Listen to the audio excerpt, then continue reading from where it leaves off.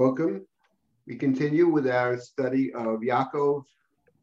Yaakov's now is presently living with Lavan, and the story continues. At the end of the previous chapter, we were told that God intervened on behalf of Leah, who very quickly has 4 children. And she names the 4 children. The significance of the names are always significant in a variety of ways, but in this particular case, God's involvement here, the Torah tells us, was because God saw that Leah was snua. You can translate that as hated or unbeloved, less loved. In any event, the word snua is a strong term. And so she has 4 children, and the names reflect her relationship with Yaakov. We spoke about that last week. But the point is that after the first 3 names are explicitly about Yaakov. I'm hated, I suffer, perhaps my husband will join me, that's Levi, son number 3. When it comes to son number 4, to Yehuda, she says, Hapam Odeat Hashem. This time I express my gratitude to God. Doesn't mention her husband. And it would appear from the name that she feels that somehow she has achieved a kind of parity, that at this point at least, she's a full-fledged member of Yaakov's family, in the sense that she's the mother of 4 of his children, and she's the mother of his only children. So the fact that she doesn't say, now he's going to join me, whatever, means that she feels that she's reached a kind of equality. And then, Hatamod Biledet, she stops having children, because God's intervention in the first place was to remove the snua label from her. Apparently, it's been removed. So therefore, since God's intervention was needed for a particular purpose, and that purpose is no longer relevant, so Vatamod Biledet. That's where we stopped last week, the end of chapter 29. In chapter 30 now, the Torah continues to tell us, Vatera Rachel ki lo yovel Yaakov, that Rachel saw she had not born children for Yaakov, Vatikane Rachel bachota, and Rachel became jealous of her sister. Only at this point is she jealous, because now at this point, her sister, sibling rival sister, is actually sees herself as a full member of the family. So Rachel was upset and jealous. Vatikane Rachel bachota. Jealousy is a very strong emotion. It's a strong emotion here, and it's a strong emotion later in the Chumash as well. In the story of Joseph, Rachel's son Joseph, and the other children of Yaakov. And there it says, Vayikanu bo echav, in chapter 37, when Joseph tells the dreams to his brothers, Vayikanu bo echav, the brothers were jealous of him, and that leads, as we know, to the attempted murder of their brother Joseph. At the end of the day, he's taken into slavery into Egypt, but the initial intention was to kill him. So killing is a very powerful, one might add, a dangerous emotion. So Rachel was jealous. Vatomro Yaakov havali banim. She says to Yaakov, havali banim, give me children. V'yim ayin meita anochi. If not, I will die. There's a kind of threat, or I will die. I'll die out of despair. Some kind of a threat here, it sounds like, or the situation is so dire. And then she says, havali banim. So first of all, the word hava, we have already seen, is typically a negative word in the book of Bereshit, in the beginning of Sefer Shemot. It's very negative. But the demand is actually interesting. What does she have in mind when she says havali banim? So the Ramban actually says that, and he raises this question. The Ramban says, presumably what it means is pray for me. Pray that I should have children. And the Ramban then asks the question, if that be the case, that it means pray for me, then we don't understand the next verse. Vayicharaf Yaakov b'Rachel. Yaakov got angry at Rachel. Vayomer atachat Elohim anochi. Am I God? Asher monami mech tlibatin, who has prevented you from having children? And what's the anger? If she's simply saying pray for me, you're not God. You're praying to God. What is the difficulty? So the Ramban basically says more or less what I'm going to suggest, and that is that havali banim does not mean prayer per se, because in prayer, there are no guarantees. Prayer is what we hope for. But Havali Banim, deliver the children, suggests that what she's saying is, if you want it to happen, you have the power to make it happen. Which suggests a kind of thinking about Yaakov, at least, as capable of, if God is in fact preventing it, capable of changing God's mind, capable of extracting blessings from God, whether or not it is God's intention. The belief that people can in fact control God. That's what Rachel seems to be saying. Havali banim. If you wanted it, it would happen. And one could say here that whether Rachel intends this or not, we, the reader, remember that when it comes, we might say the following: Yaakov, I hear you're pretty good at stealing blessings. How about stealing one for me? Right? The blessing that Yaakov takes, as his father Isaac said, hey, what about my blessing, says Esau? I gave you a blessing away. So he took someone else's blessing. So Rachel says, listen, if you're good at manipulating God, manipulate God for me. And I would add to this statement that we have to remember that later in this story, Yaakov does manipulate births. The whole business at the end, chapter 30, the end of chapter 30, 31 there, with the manipulation, with the rods, with the troughs, with the speckled and the spotted animals. We do see Yaakov energetically, I would add, manipulating the births so that the better animals accrue to Yaakov as opposed to Lavan. But in any event, what Rachel is suggesting here, she believes that Yaakov, for whatever reason, either Yaakov himself or people in general, if they will it, it can happen. And that's the hava. Hava libanim. And then the threat. And not, otherwise I will die. You have to do it. I'm desperate. V'yemayin meita anochi. And here we have Yaakov's response, which is an interesting response. Yaakov says, but first of all, Yicharaf Yaakov Rachel. He gets angry. That itself is interesting, that he gets angry. He gets angry and he says, what am I, God, who has prevented you from having children? He gets angry at him. So just to reflect a moment about the anger, I think I had mentioned when we saw some of the previous chapters that when Yaakov runs off to his uncle, for two different reasons. One is to save himself from Esau, who threatens to kill him. And the second reason is to get a wife from his mother's family. And we talked about that, and that running away is to escape Esau fits in very well with going into exile as punishment for having hurt Esau, tricked his father, etc. Whereas running away to find a wife has to do with the covenantal blessing. What's interesting is, I pointed out that when Yitzchak talks about leaving home and going to the uncle, and when Rivka talks about it, they use different terms for the place in which Lavan is found. When Yitzchak says it in the beginning of chapter 28, he talks about Aram. Lavan is the Arami. He talks about Aram. Go to Aram. That's where Abraham had sent his servant, right? Aram Narayim.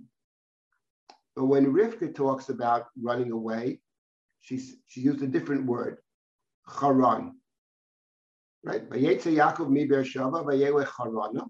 And when Rivka in chapter 27 describes the place, it's Haran. And there, what I pointed out is, if you look at those verses, the end of chapter 27, you see something very interesting, that when Rivka talks about running away to escape Esau, she talks about escaping Esau's anger.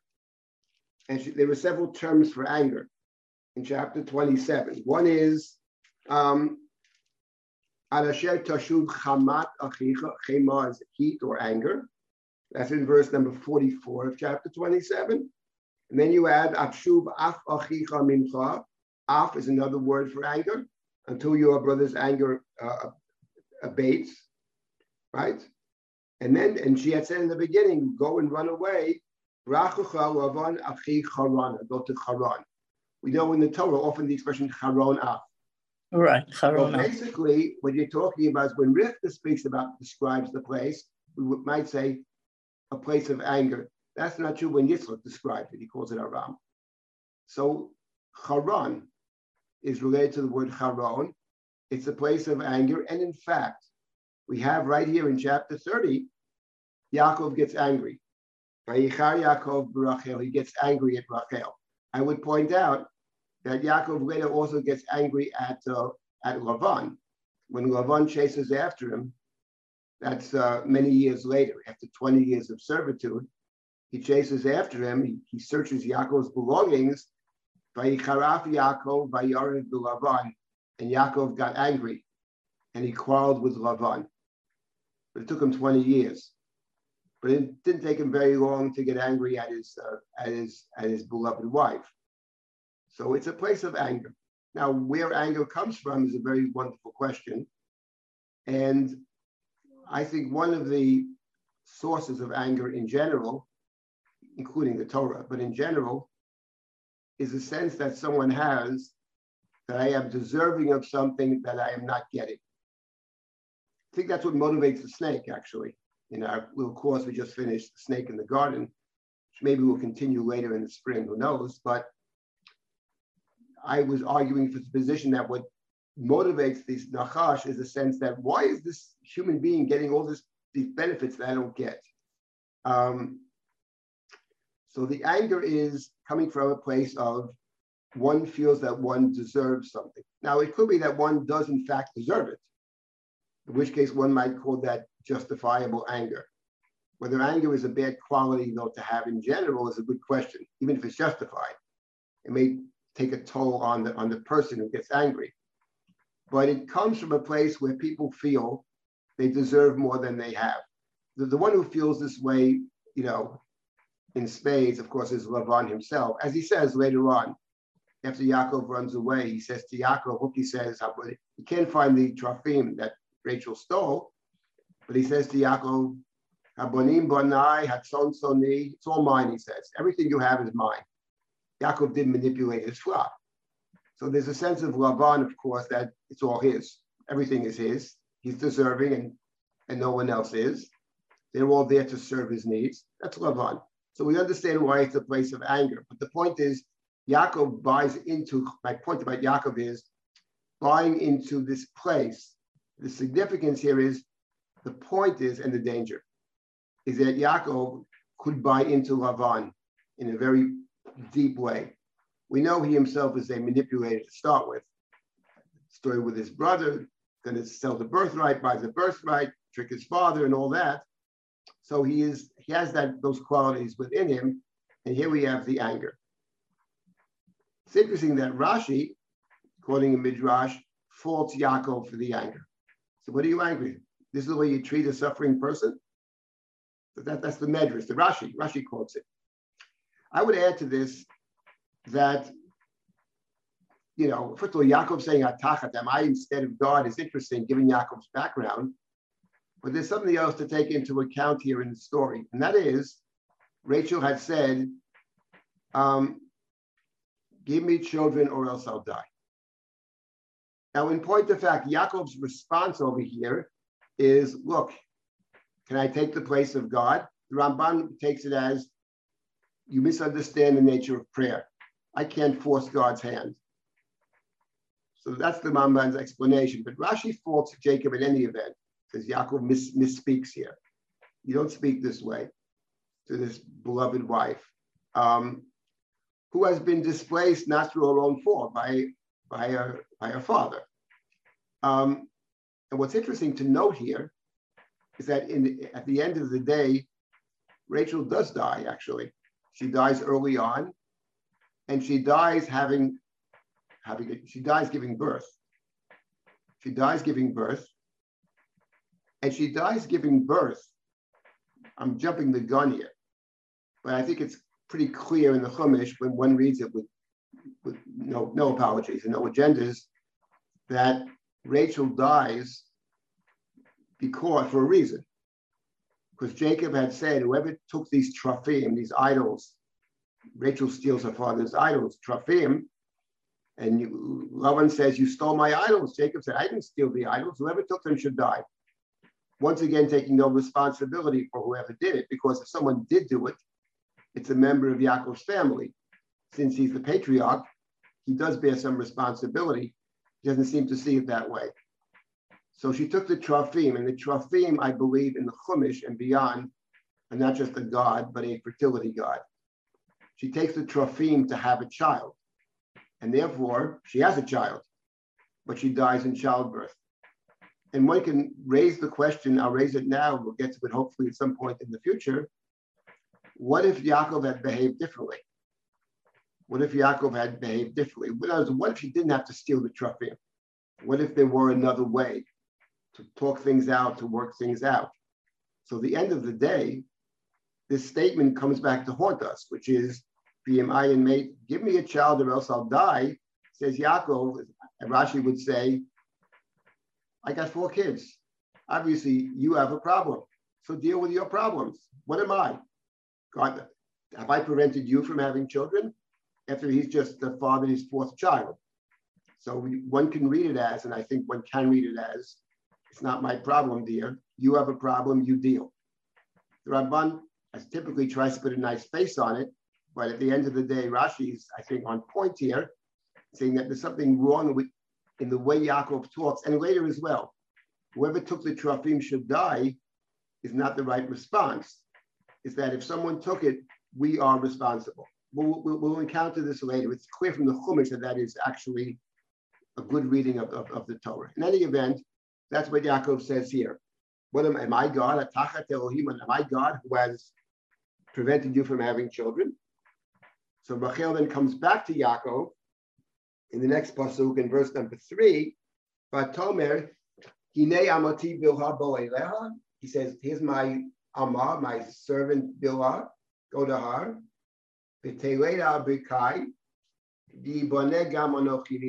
She will give birth on my knees. The knees, we have in English the same expression, to raise someone on your knee. In fact, the word phini, I believe in Latin, is genus, or progeny, right? Progeny. So it means she will have a child, but it'll be my child as well. Gam could mean even or could mean also. So it means, here's my idea. I'll give you my shifcha, my amma, and she'll be your wife. And she'll have a child, and it'll also be my child. That was similar to the advice, to the suggestion that Sarah gave to Abraham. We know that didn't work out too well. But over here, Rachel makes the same suggestion to Yaakov. It's interesting to note, and that's what happens. It is Vatitein lo et Bilhah shifchata leisha. So she gave Bilhah to Yaakov leisha. Here it calls it isha, a wife. Here it describes Bilhah as wife. Bilhah and Zilpah are described in different ways in the Chumash, but here in this verse, she gives her to Yaakov as a wife. Yaakov went to her. Vatar Bilhah vatelud Yaakov ben, and Bilhah bore a son for Yaakov. Vatoma Rachel, and Rachel says, Donani Elohim v'gam shama b'koli. God has judged me, and God also has heard my voice. Vayitain li bein, and God has granted me a son. Al kain kara shemo Dan. So she names her son Dan. Notice in the giving of the name what she says, God has given me a son. Vayitain li bein. So even though Bilhah is the Isha, is the wife of Yaakov, but the child that's born, Rachel sees as hers only or additionally as her son. And she says, God has judged me, Donani Elohim. Judgment for what is not clear, maybe for the jealousy.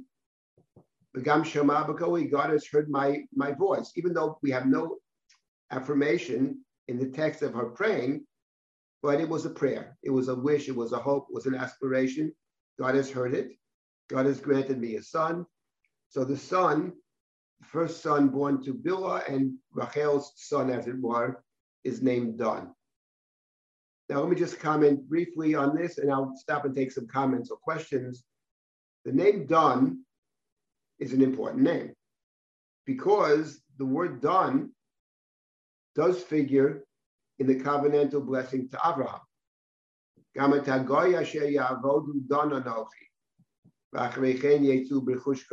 the covenant given to Abraham, which talks about 3 generations of suffering, and then the 4th generation, that returns to the land. So there, of course, the word "don" figures prominently in chapter 15, also in chapter 14. Abraham chases adversaries unto Dan. We had studied how 14 and 15 are linked. And of course, Leah also has a child with the name Dan. Her 7th child, that's a girl, her name is Dinah. Dinah. So we have Dan and Dinah in the story here. So it carries with it a significance. Maybe we'll come back to this. So yes, so we have over here, so this is Rachel's first child. Let's just get to the second child. Again, Bilhah. Batar od Bateled Bilhah, Shifchat Rachel ben Sheni Yaakov. Child number 2 is born to Bilhah. Batomer Rachel, Naftulei Elohim Niftalti im Achoti Gam Yacholti. Batikra Shemo Naftali. So this is a difficult word, Naftali, and the commentaries are trying to figure out what Naftali means. Some connect it to the word patil, something that you wind around. But the sense of it is, I have, here they translate a fateful contest, a struggle, I would say. 2 people are struggling, grabbing onto each other. I have struggled with my sister, but I have prevailed. Gam Yacholti. Vatikra Shemo Naftali, and she named the second child Naftali. So the first child was about her, God judging her favorably, or God responding to her cries after judgment. And the second one, she describes the struggle with her sister in very harsh, very striking terms. I have struggled and I have prevailed. Now, of course, when you read this description of Rachel, or it's a self-description, of course, what jumps to mind immediately, obviously, is the story of Jacob wrestling with this mysterious Ish, angel, person, divine being. And there, the struggle by Yehovah, he struggles, he wrestles, he's wounded. But you have wrestled, you have struggled with human and divine. Batuchal, you have prevailed. In fact, the word Batuchal appears twice in that story. First, it said that the divine being could not overcome Jacob, could not defeat him totally. He wounds him, but doesn't fully defeat him. And then later, Batuchal, you have prevailed, which actually is interesting. It marks Rachel, among other things, as a Jacob figure. Rachel is a Yaakov figure, and that's the one he first meets and loves. It's not surprising. The one who picks this up actually and runs with it is the prophet Yirmiyahu, and the Haftorah that we read on Rosh Hashanah, which talks about Rachel refusing to forget her children. But Batma'ain, she refuses to forget, which of course is exactly the language of Jacob, refusing to give up on his son Joseph.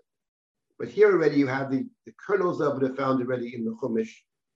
And again, the name is given by Rachel, so it means that Rachel sees herself as the mother of the second child. So now we have 2 children born to Bilhah, Dan and Naphtali, but Rachel sees them as her children. And I will add, and this is a very important point, I think, just a little, it's more complex than it appears on the surface. Unlike the story of Abraham and Sarah, where that, at the end of the day, didn't work out well for Sarah. At the end of the day, Ishmael is not Sarah's child. Ishmael is Abraham's child in a sense, and certainly Hagar's child. In the case over here, Dan and Naphtali are considered to be Rachel's children in the sense they're members of the family. Jacob has 12 sons, he blesses all 12. In fact, the blessing of Dan is very striking in chapter 49. Dan Yadin Amo, Dan will judge his people. Ki achad shivtei Yisrael is one of the tribes of Israel. So the commentaries explain is one of the tribes of Israel, not less than any other tribe. Dan and Naphtali, a part of we talk about the 12 tribes, the 12 sons of Jacob. Dan and Naphtali are among the 12, as are Asher and Gad. even though their mothers are not neither Rachel nor Leah, doesn't matter. But the children, in fact, are part of the 12 tribes. And I think we can say that if we want to understand why it worked here and didn't work there, clearly it doesn't work there because, at least as Sarah sees it, and she says it in no uncertain terms, I mean, my maidservant looks down upon me, treats me with little respect, and Sarah says to Abraham, and the one I blame is actually you, Chamasi Alecha, because if you treat me with respect, it would never happen. So, the dog looks like his master. The way you treat me in Mitzrayim and beyond, that's picked up by others around me, and therefore I have kal. I'm of low esteem in her eyes, and God shall judge between us, me and you, Abraham. That's not true in the case of Yaakov and Rachel. I do make the claim that Yaakov's treatment of Rachel was problematic in the sense of not taking responsibility. But he does love Rachel. So in this case, it actually does work. Okay, let me stop here and take some comments or questions, and then we'll continue with the story. Yeah. Rabbi Silber, there's some interesting questions in the chat I'd like to highlight in no particular order. From, I believe, Gail Bendeheim, and Gail, please correct me if I misread. Do you think the language of Tachat Elokim Anochi actually refers to the displacement of divine power, which echoes the various displacements we've been discussing? Yeah, I think I'm not sure the word displacement exactly, but yeah, maybe displacement is not a bad word. What Yaakov, I think, is saying is, I can't do that which God does not wish to do. Hashem manami, because manami mech is not just you don't have children, but God has prevented you from having children. If God wants to prevent something, the human being doesn't have the power to undo what God wants undone. That's what Yaakov seems to be saying. And that expression, Hatachat Elohim Anochi, appears later in the Chumash. Just about in Joseph's last speech in the book of Breshit, that's what Joseph says to his brothers. So obviously this expression, Hatachat Elohim, there's only, here it's Anochi, but the fact is, obviously the Chumash of Breshit thinks it's a rather important statement, given the fact that that's Joseph's last speech to his brothers. It will hopefully come to that someday. Yes, but I do think there's a sense of what God wants undone, I can't do. I'm powerless to do it. And he resents them. He's angry with her. What do you think? What do you blame me for? It's not my fault. That's what he seems to be saying. And no, it's not his fault. That's true. In fact, the default for the matriarch is not to have children right away, but it does suggest, as Rashi sees it, a lack of sympathy, an unsympathetic response. That's how Rashi sees it. And later on, I think there's a lack of taking responsibility for her. He does take responsibility for her later in the Chumash. He sort of brings Rachel back into the family. It's one of his sterling achievements. Yaakov builds the family at the end of the day. And it takes a lot of building because it's torn apart in many ways. Much of that is his own fault. That doesn't matter. But that will take place later. What else do we have? What other comments or questions? I'm going to highlight one more from the chat, and then I also want to open it up to the people. I guess people know to speak for yourself. From Neva Goldstein, perhaps Yaakov's anger at Lavan blinded him similarly from taking responsibility for the missing trophim and led to the rash vow that whoever took them should die.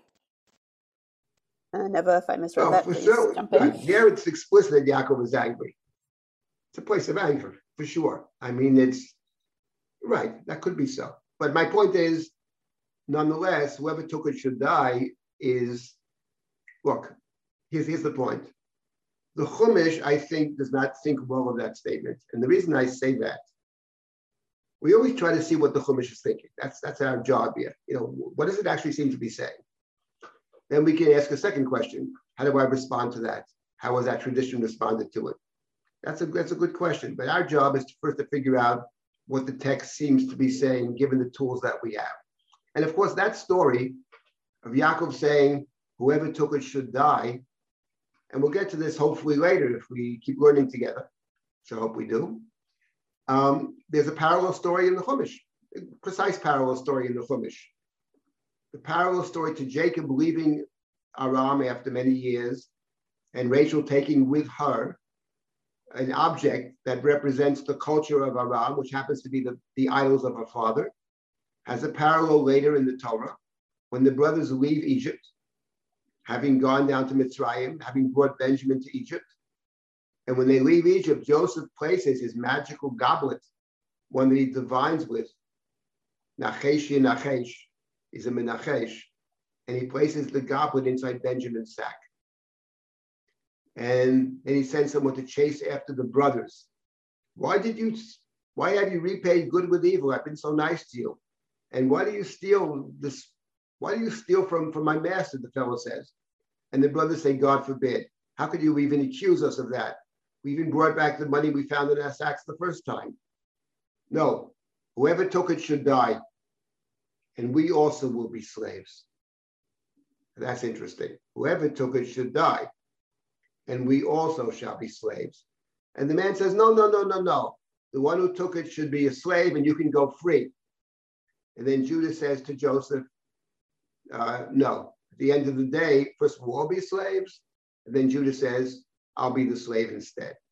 And there you have straight up, whoever took it should die, we're also guilty. Because we're part of a family. Because we're all one group. We came down together.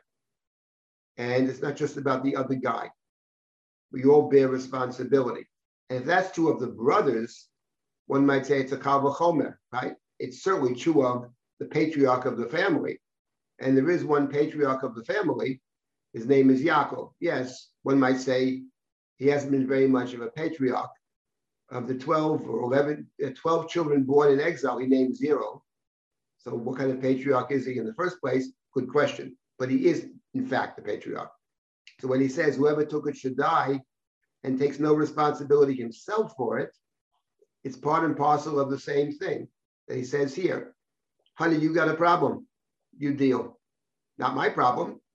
I got 4 kids. God has prevented you from having a child. Okay, so it's your problem. What do you want from me? He gets angry, no less. So that's the problem. I think the Torah does fault him, actually.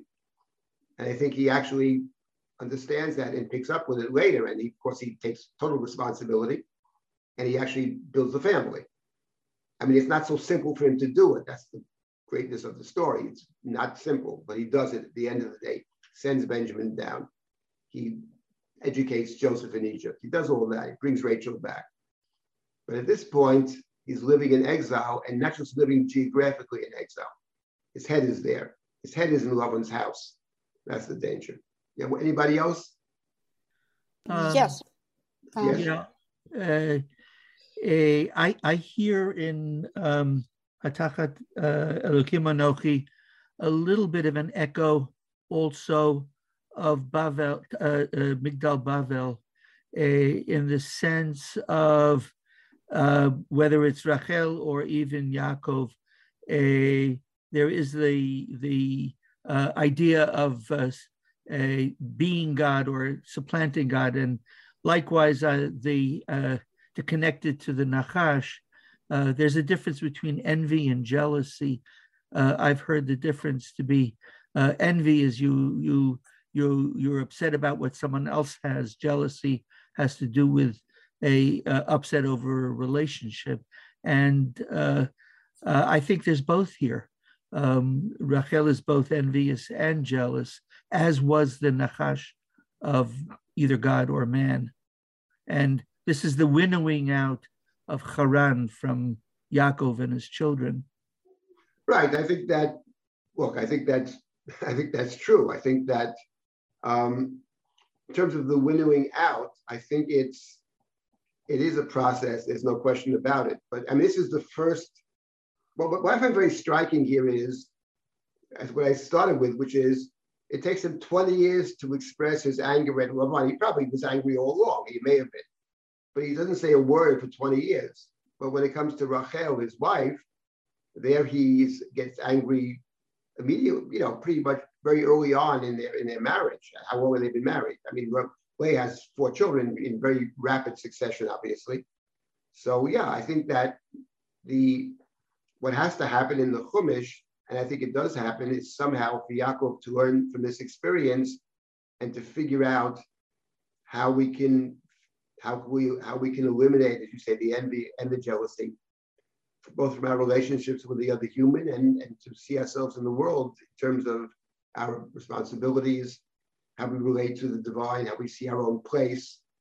And those stories do play out. Of course, the Nachash, and you say Migdal Bava was a similar situation where human being wants to be God, or even better than God. One might be right to control the heavens. And as we'll see, we saw already with Yaakov in the Sulam, no, the heavens are God's heavens, and our job is here on earth, and maybe to bring the sacred into this world, but we're not going to go up to the heavens and build God's temple up in the heavens. Shemayim, Shemayim, Hashem. So I think that the larger point you make is central point, which is what the story actually is about, is Jacob's transformation. So Yaakov becomes Israel. One can only appreciate the transformation if one understands where he starts out. If basically he was always this way, there's no transformation. But in the case of Yaakov, there is having said there's a transformation, he does remain Jacob all along. He keeps the name Jacob, which is an important point. And we'll get back to this idea, I think, more than once, because it's a pretty central point. Is there anybody else who wants to comment? Then we'll pick up and continue. Yeah. Yeah, it occurs to me that the place where in spades the Bible makes clear its view about collective responsibility is in Yehoshua with the story of Achan. That's certainly right. And actually, it just occurs to me that in that story, it's very interesting that one of the things that he steals is a Deres Shinar, related precisely to man thinking of himself as God, the Tower of Babel. For sure, that's a very important point. I've discussed that a lot in the past, and that's very true. That is the story which is true in the Tanakh, and it's true in the Gemara. What the Gemara says, we have spent time in the past on this, we could spend more time, but the idea that when you cross over into the land, the whole Gemara in Sanhedrin, Hanistarot Hashem Elokeinu, and the Gemara's understanding is that before you're in the land, the community is not responsible for things done secretly. The community didn't know about. When you do cross over into the land, the community becomes responsible according to one view, even for those things that they don't know. And the question is why? And presumably there are different ways to understand that. But one is, that's what it means to be community. Not that we are the cause of it in any sense, but we are part of that community. If we're part of it, then we have some kind of responsibility for what takes place in this world, even though we didn't not do it, we may even be victims of it. That's what's driving Heschel, actually. The main driver of Heschel. If you can think of a main driver. What drives Heschel, coming out of a whole Hasidic tradition, is we didn't create the Holocaust. On the contrary, we are the prime victims of the Holocaust. Nonetheless, we are part of a world that actually did create it. And therefore, we have to think about that and try to make it a better world. That's actually what's driving it. And I think that's a very interesting insight. So for sure, the story of Achan is the story which suggests that when you come into the land, when you really have a full community, you have your place, as it were, that creates all kinds of responsibilities. And yes, Aderet Shinar is one of the points. There's a lot of interesting, there's tons of interesting things in the story of Achan, but you're on target there. Okay, let me continue now with our story. Get back to, thank you for all those comments. Let's just continue now. So Yaakov, fine. Now we have two children Rachel has two surrogate children. Al Birkai, on my knee, right? Then it says, Vatera Rachel ki ondami ledet. Now Leah recognizes that she has stopped having children. What do you mean she sees it? I mean, she sees it in the context of that Rachel now has two surrogate children. And the second one was named, she said, I have prevailed over my sister. So Rachel is the one who says, I'm in a contest with my sister. The contest, presumably, for the affections of their husband. So now Leah feels she has to do something in this struggle. Vatikach et Zilpah shifchata. So she takes Zilpah, her shifcha, Vatiteno tal Yaakov Lisha, and she gives her to Jacob as a wife. Vateled Zilpah shifchat Leah Yaakov Bey. Bilhah bore a son for Jacob. Bilhah, the shifcha of Leah, the maid of Leah, bore a son for Jacob. Vatomer Leah Bogad. Leah said, Bogad. God, here they translate as good luck or good fortune has come. Vatikra et Shemo God. I'll get back to this in a second. And she named him God. So she gives the name. And then next verse, Vateled Zilpah shifchat Leah ben Sheni Yaakov. And Leah's maid Zilpah bore a second son to Jacob. Vatomer Leah bi Ashri ki Yishruni banot. Vatikra Shemo Asher. Here, Asher means joy or good fortune. Women will deem me fortunate. Asher. Women will praise me for what I did. Vatikra Shemo Asher. And she named him Asher. Here is interesting, actually, a couple of interesting points about this little story.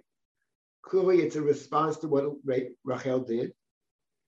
First thing we notice, I think, is that unlike Bilhah, the Torah doesn't mention the fact that she conceives and is pregnant.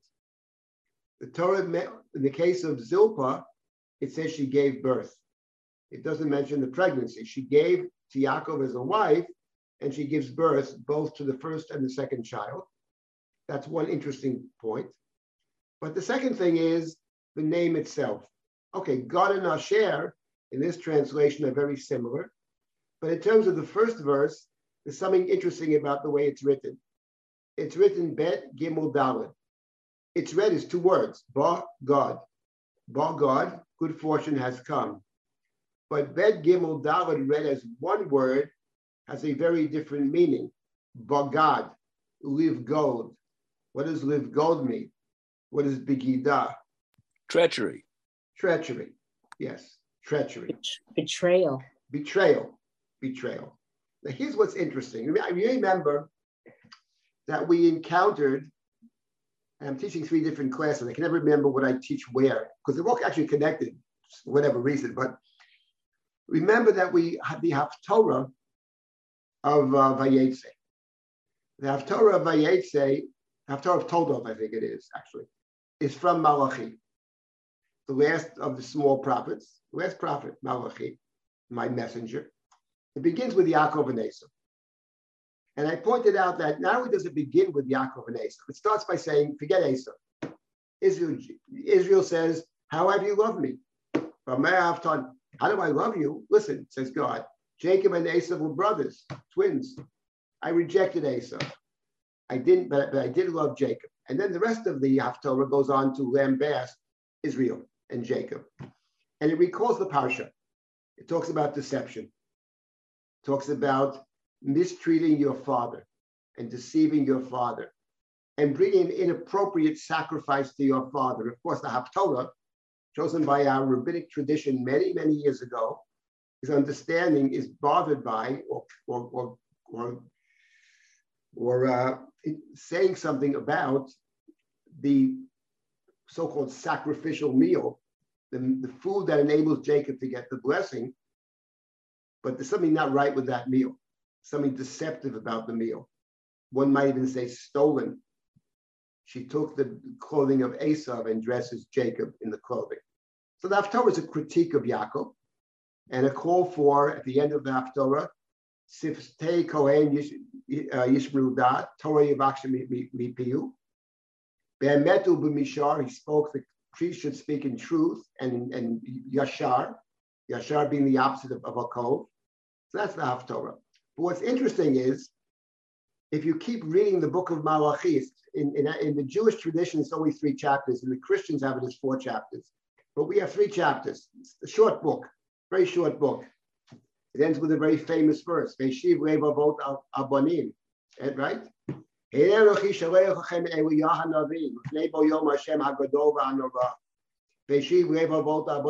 nice tunes for that. So that's how it ends. But in the middle of the book, there's another critique of Israel. The critique of Israel is very interesting. It is See if I can find that verse in Malachi. Just take a look. Very end of Treosa, last one. Yeah, let's see. Let's see. Here it says, it's just found in Malachi chapter 2, verse number 10. Don't we all have one Father, means one God? Did that one God create us? Madua nivgad ish biachiv, v'chalel brit avotenu. Why then do we break faith with one another? Break faith, nivgad. Why do we betray one another? We all have one Father. Bogda Yehuda, v'toeva nesta b'Yerushalayim. Judah has bogda, has been treacherous. They've done wicked things. How so? Ki chilel Yehuda kodesh Hashem asher ahev. Ubaal bat el nechar. Judah has profaned that which is holy to God and has espoused daughters of alien gods. So Baal bat el nechar. Fine. A terrible thing shouldn't happen. And now, secondly, and you read a few more verses later, and it's just typical of Malachi. Malachi has the people asking God questions and God answering. So in verse number 14, you say, Amartem, Amer, what did we do wrong? God is the witness between you and your partner, your wife. Eshet, the wife of your youth. Asher atov bagalataba, whom you have betrayed. It's one of the nicest things in the Bible about marriage.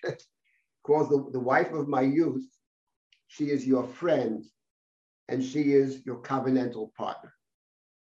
So that's a nice verse, actually, you know? Covenantal partner, friend, wife of my youth. And this is, what have you done? You have betrayed her. And the next verse is the same thing. Lo echad asa u'shar ruach lo umeh ha'echad mevakesh zera Elohim.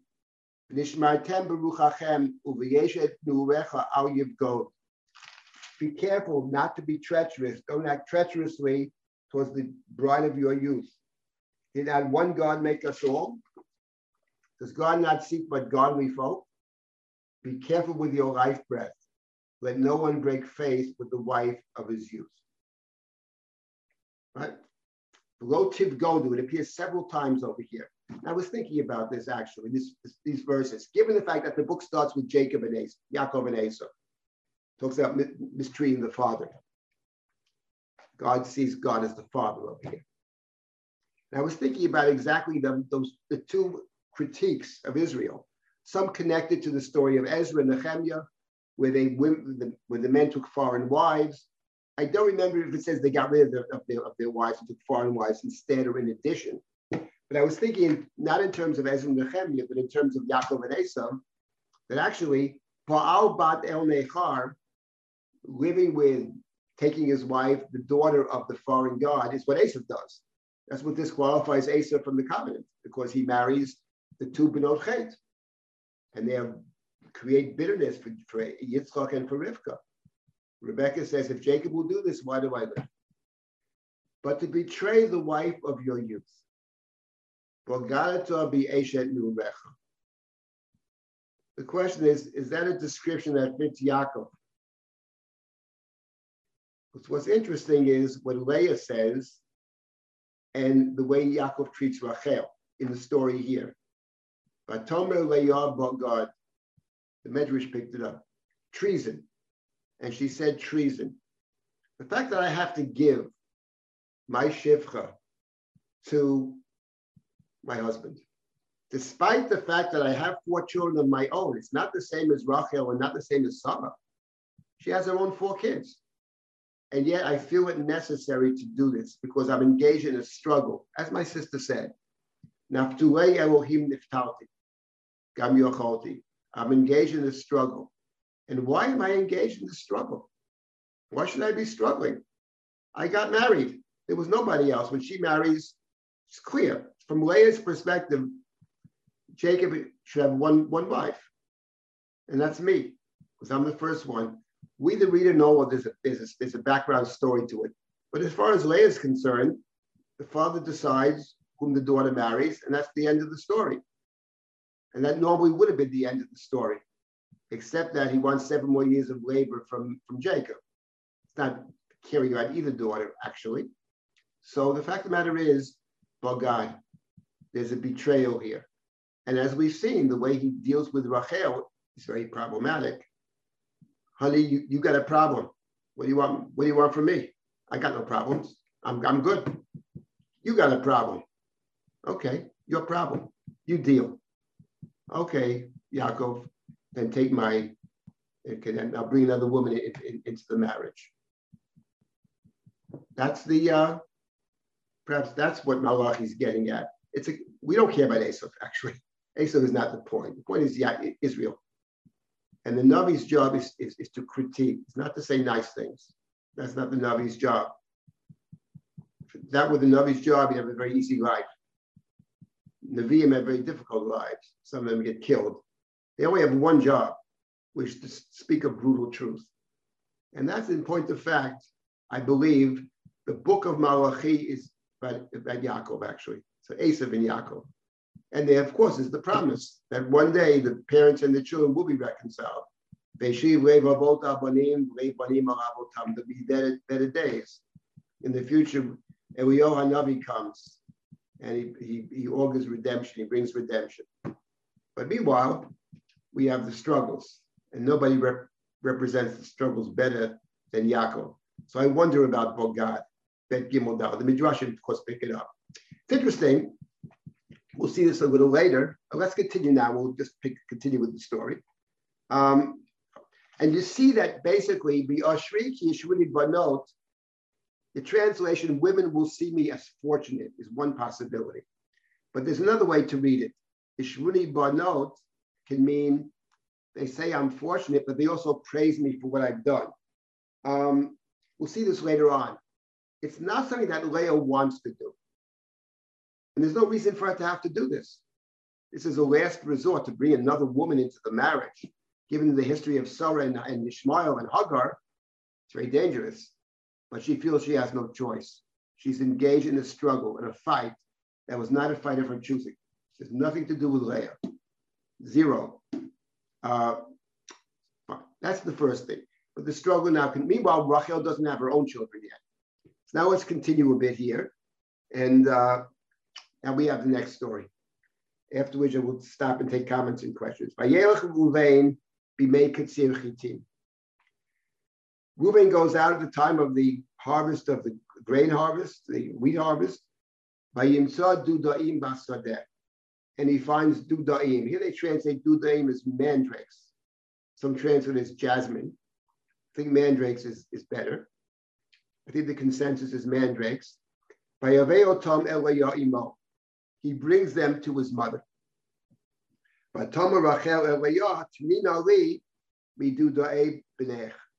And Rachel says to Leah, give me some, please, the mandrakes of your son.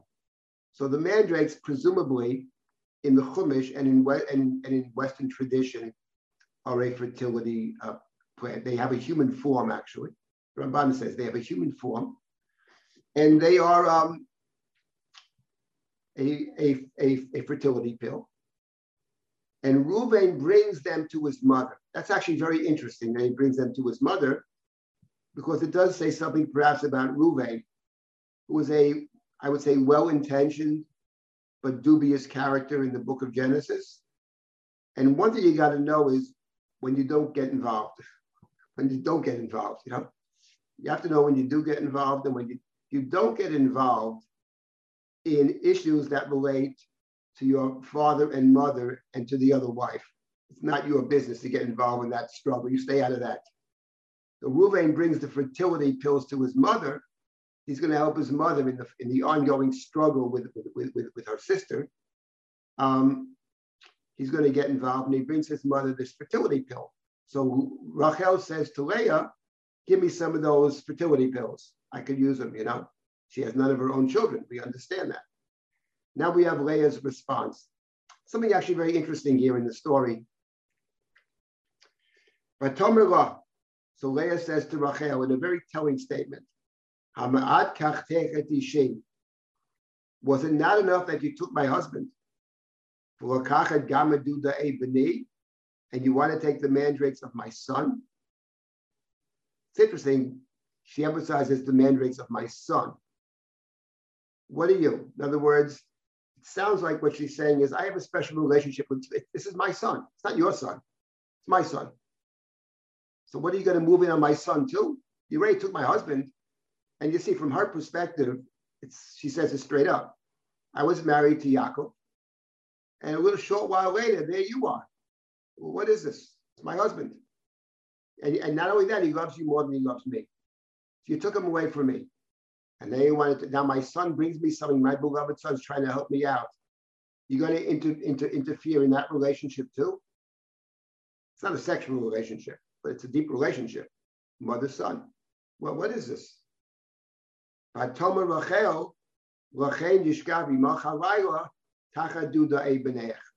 Rachel says to Leah, okay, he can sleep with you tonight in return for your son's mandrakes.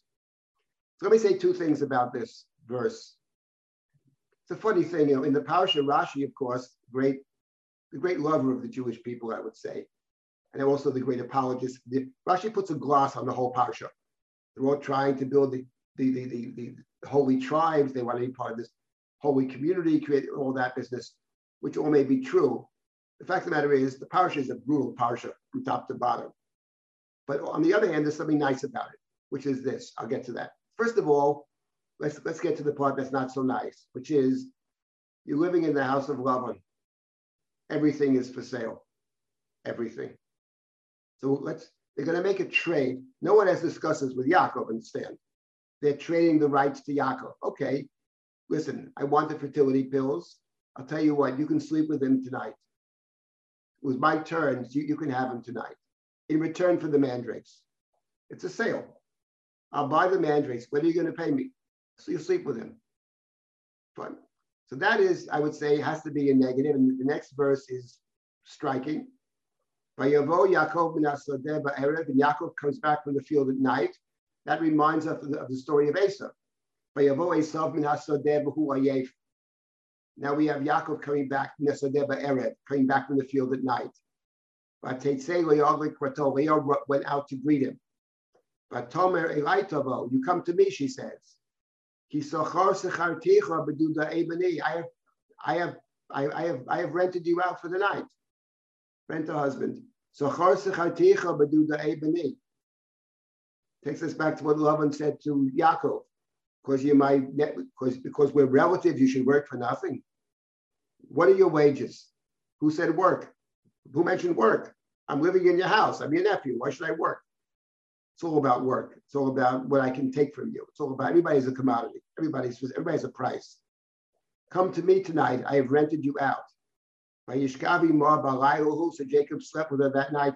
Yaakov says nothing, by the way. It's so striking. He says nothing at all. He could say, whoa, 1 second. What do you mean? I wasn't consulted. He could say many things. You don't rent people. Says nothing. And this is, of course, the danger of Lavan, of this culture. On the other hand, sometimes one guy once said to me after one measure, can you say anything nice? So I'll say something nice. I said, look, I didn't write the book. I'm just trying to understand it. But I will say something nice about this, which is that unlike the men who fight with each other, who try to slit each other's throats, the women find a way to work it out. Let's put it that way. Okay, they are in deep competition, but they do find a way to, between themselves, to work things out. That's probably what the Midrashim about Leah and Rachel, that Rachel goes along with it and all that business. It's picking up, of course it's not in the text at all, but it is picking up on something. And what it's picking up on is here you have a real conflict, a real deep conflict. And Leah said it about as clearly as one can be. You moved in on my husband. By that, she means like this. He loves you more than he loves me. I'm the mother of his children. We have reached equilibrium. I have 4 more kids than you. Why upset the apple cart? It's very good right now. I'm mother of the kids. You're a beloved wife. You have 2 surrogate children. I got 2. I'm still 4 ahead of you. And now you want to upset the apple cart? Let's leave things the way they are. Says Rachel, I need kids. But you know what? You can still have four more than I will. So you have extra rights to him. So they're working it out. The women can work things out without bloodshed. The men have a more difficult time. And yeah, right. So this is what happens. So God hears Leah. Leah will have two more children. In other words, it's not just that night. It's an ongoing thing. Mandrakes for Jacob. It's a trade that goes on for quite a while. So I guess they'd run out of mandrakes. Vatomer Leah, Natan Elohim schari, asher natati shifchati leishi, vatikra shemo Yisachar. This is actually a very interesting verse. It's not what we expected to see. Leah says, God has repaid me, given me my reward, in that I gave my servant, her servant is Zilpah, to my husband. And she named him Yisachar. Yisachar can be read, there's two sins. We read it as typically one sin. Some read it sometimes as two. It should be Yisachar. But Yisachar can be read as two words, Yesh Sachar. Yesh Sachar, there is a reward. Yesh Sachar. But the reward is not what we expected, because she said to Jacob, I have rented you for the night. Sachar Sechartich, I've rented you out, not just this night. We have an ongoing agreement, by the way, Yaakov. Every so often, I'm going to tell you when to come to me, because we worked it all out. It's all worked out. Yesh Sachar. But interesting is she doesn't mention what she said to Yaakov about Rachel. She says something else. I gave my servant, my Zilpah, to my husband. Maybe there's an implication here that she sees it. She doesn't want to say Rachel, but it's implied that I've been very nice in allowing other women access to my husband. But you do see from this, it confirms what I said before, that the giving of Zilpah to Yaakov is something that basically Leah doesn't want to do. She doesn't want to do it. Maybe that's why it doesn't say that Zilpah gets pregnant. She is pregnant, obviously, but it only emphasizes the birth. Because unlike in the case of Bilhah, Rachel is willing to have Bilhah have a child, as long as it's her child as well. I also will have a child. But in the case of Leah, it's not about that. It's something she's forced to do. She doesn't want to do it, but she's forced, given the circumstances, forced to do it. And all that matters to her is that's going to be, at the end of the day, Vatele. So the other one is just an instrument for her to do what is necessary and unfortunate. That's how Leah sees it. So that's the first one, Yisachar, Yesh Sachar. By the way, that expression, Yesh Sachar, where did we come across those words, Yesh Sachar, in the Bible? Does anybody remember where we have that expression, Yesh Sachar? Yesh Sachar lepu'ulecha? Yes, lepu'ulatech. Where is that from? That's true. Where is it from? Whom is God speaking to when God says, Yesh Sachar lepu'ulatech Omar Hashem? To whom is God speaking? Every person in this session has seen that verse without exception, I'll guarantee you. And if it registered or not, every person has seen it. Even for those that don't go to the synagogue. On this day, you probably do go to the synagogue. It's the Haftorah of the second day of Rosh Hashanah. Who is God speaking to? Chana? Rachel. Rachel mevaka al banela. Mini kolech mi bechi, right? Yesh sachar lepu'atecha mar Hashem. V'shavu banim l'gvuram. The song, V'shavu banim. Shavu banim l'gvuram. Yesh sachar lepu'atecha. Yirmiyahu uses the story, right? She refuses to, she keeps crying, she refuses, right? Vatma'en le'inachem. She refuses to give up. It's Yaakov. She's refusing to give up. Yesh sachar lepu'atecha mar Hashem. So the Yirmiyahu transposes it to Rachel, actually, and uses the story for Rachel. Yesh sachar. That's son number 5. Son number 6. Now Leah has another child. Difficult, very difficult verse. A word that appears only here and no other place in the Bible.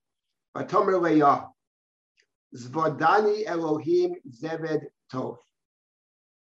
Hapam yizbuleni ishi, ki yoladati lo shisha banim, vatikra et shemo Zvulun. The question is what this means. Zvadani Elohim Zeved Tov is a mystery. So the Ramban, there's a Ramban here talks about this pasuk. You see the genius of the Ramban is mind-boggling. And the Ramban makes the claim, Zeved. What is a Zeved Tov? The Sephardic community has something called Zeved Habat, actually. When a girl is born, they have a ceremony called Zeved Habat. What is Zeved? So the Ramban thinks the word Zeved, actually. He suggests that the word Zeved, he has two possibilities. But the Ramban thinks that the word Zeved is actually two words. Zebad. Bad has several meanings in biblical Hebrew. One of them is a portion. Zebad, this is my portion. This is my portion. And of course, this is half of Jacob's children, or half of the boys anyway. Hapam yizvuleni ishi, a zvul is a house. The temple is called a zvul. King Solomon said to God, I will build you a zvul, a house. This time my husband will, here they translate exalt me. I don't think it means that. Yizvuleni ishi from the word zvul. My husband will build me an abode, will build me a house. I'll be a permanent fixture, maybe a primary fixture. For I have given birth to six sons. So once again, it's more than just I'm accepted, I'm equal. But here she says, I have a special place. I'll be the main member of the house because 6 children, 6 sons. Then she has a 7th child. This is a girl, and she named her Dinah. No reason given for the name. We'll see later on. There are good reasons for the name. Fine. So this is as far as the payment that Leah got for the mandrakes. And now we have Rachel will have a child. Let's start with this now. Vayiskal he met Rachel. God remembered Rachel. Vayishma Elohim, and God heard her. Vayiftach. Remember, she never addresses God directly, but God is hearing nonetheless. And now she names this child. And I'll just say one word about this, and I'll stop and take comments or questions. Vatar vate ben, vatomer. So she says 2 things. Number 1, Asaf Elohim et cherpati. God has taken away my shame or my embarrassment. In the translate disgrace. She feels terrible. She has no children. And that was true of many cultures. And can be true even nowadays, unfortunately. That's the first thing she says. The word Asaf Elohim et cherpati. Vatikra shemo Yosef Reimar. And she named him Yosef. For she said, Yosef Hashem li bein acher. God should give me another child. Now let's take one more verse, and we'll pick up next week with this. The next verse is, Vayihi acharei yoda. We find the verse. Vayihi kasher yoda Rachel et Yosef. Vatomer Yaakov Lavan shalcheni v'yalcha makomi u'yatzi. When Rachel gave birth to Joseph, Yaakov says to Lavan, send me away. Let me go back to my own place. We'll start with this next week, but here's the important point for our purposes. First of all, as soon as Yosef is born, Yaakov wants to leave. And the way to understand that is, from Yaakov's perspective, he went to get a wife. The purpose of getting a wife, solely the main purpose, in terms of the covenant, is that that child will be covenantal. Esau's children can't be covenantal. The mothers are Canaanites. They're out of the question. For Yaakov, the woman he loved from the very beginning and wanted, he's very clear. Rachel Bitchak Tana is Rachel. Now Rachel has her child. Okay, so from Yaakov's perspective, actually, what it suggests to us is mission fulfilled, mission accomplished, time to leave. Because Rachel has her child. Time to leave means we are finished, mission accomplished. But this raises a set of questions that are very interesting. But here's one of them. he may think mission accomplished. But one person who doesn't think mission accomplished is his wife Rachel. For she named his name Joseph, saying, Yosef Hashem li ben acher, God should give me another child. So we're waiting for another child.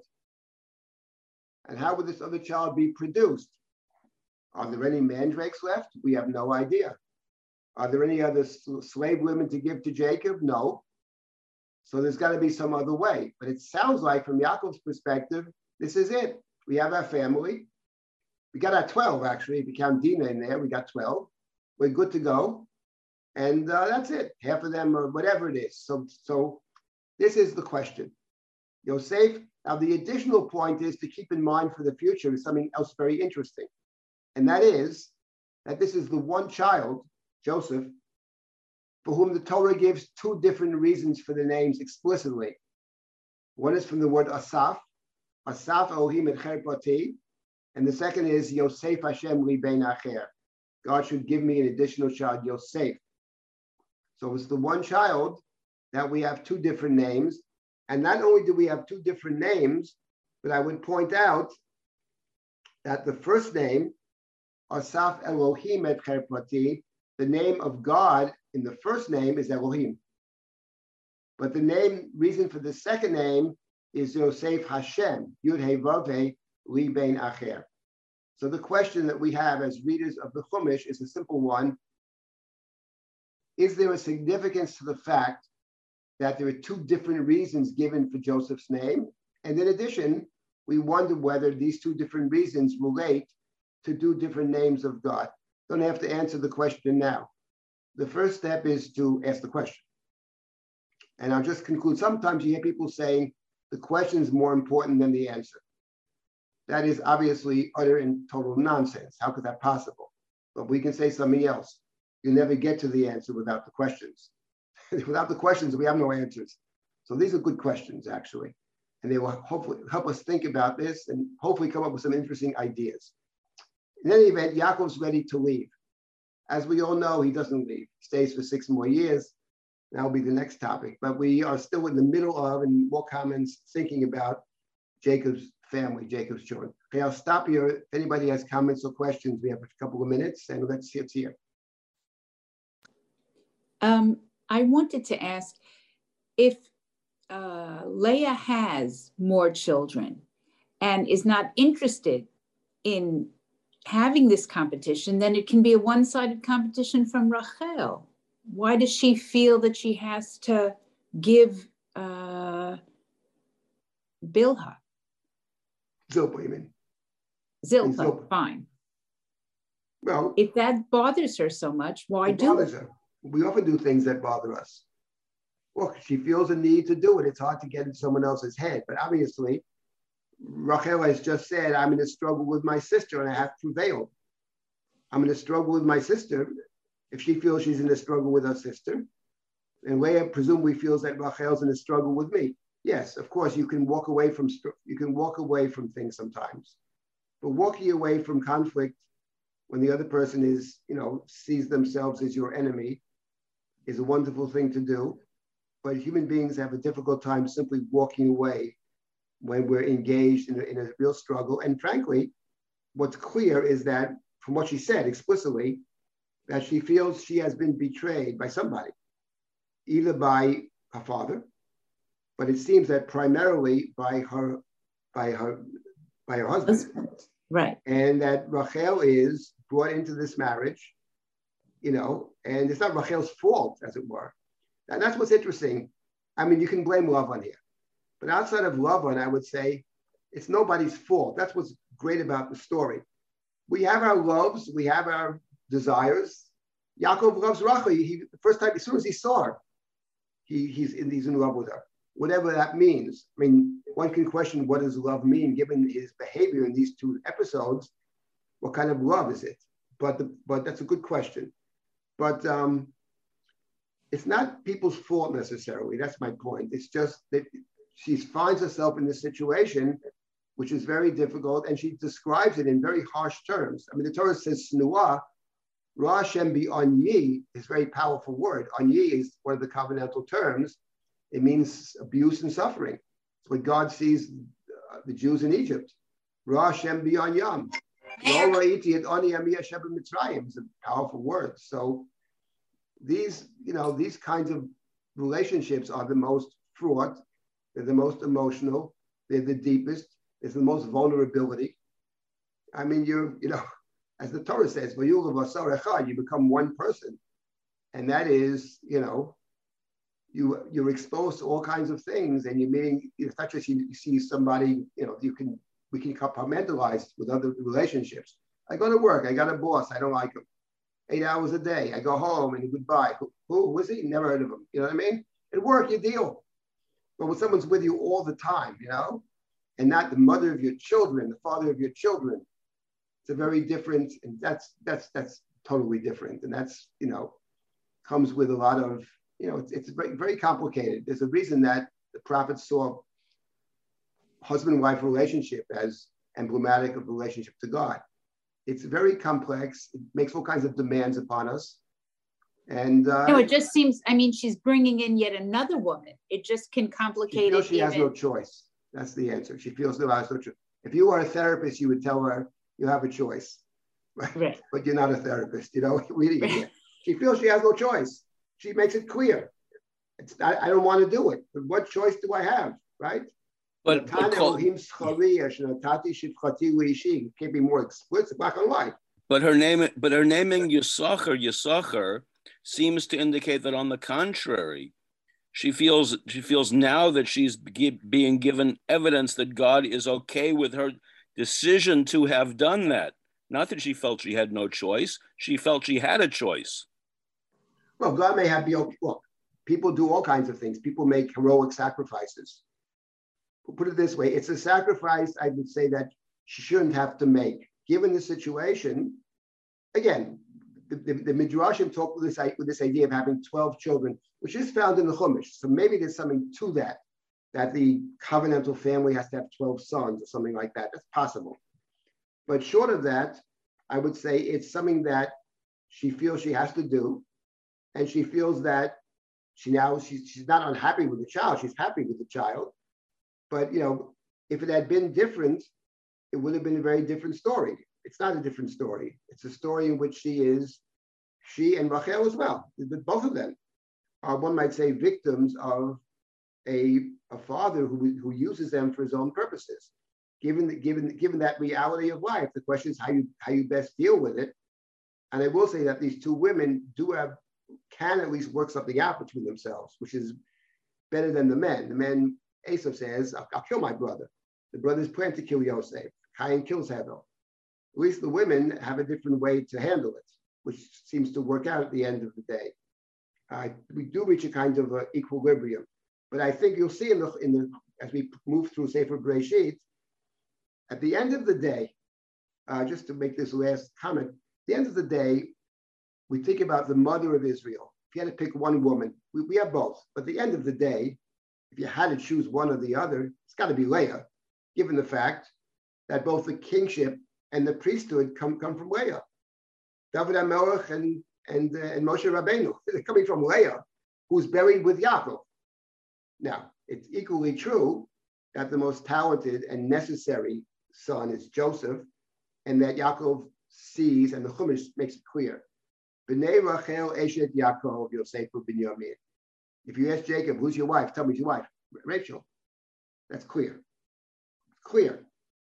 Having said that, Yaakov was able, at the end of the book, to make a very clear-headed, one might say cold-blooded decision about where these kids are and what their role is. So I say Yaakov works it all out for himself. But there's something about Rachel, tragic figure, dies very young, but that's Yaakov's great love. There's no question about that. But we have to deal with reality. And that the reality is he's married to both of them. All right, I'll stop here at this point. Oh, again, tonight's lecture is at 7. I made a mistake. I said 12. 7 o'clock tonight. It's what I highly recommend. The Dr. Tzvi Novik is very interesting from Notre Dame. And should be an interesting topic. Yes, Kayla, you have other announcements to make? Nope. Just please, people are welcome to join us tonight at 7. People are welcome to join us tonight at 7 for the Renee and Alexander Bohm lecture with Svi Novak. It looks to be interesting. And do check out the remainder of our Wintersman programming. We have classes starting this Wednesday. We have classes starting after Thanksgiving. And on Shemitah and the Mishnah, on Heschel, on Covenantal Commandment with Rabbi Silber, and with a host of other guest lectures. Do check out our class pages and see if there's anything you like.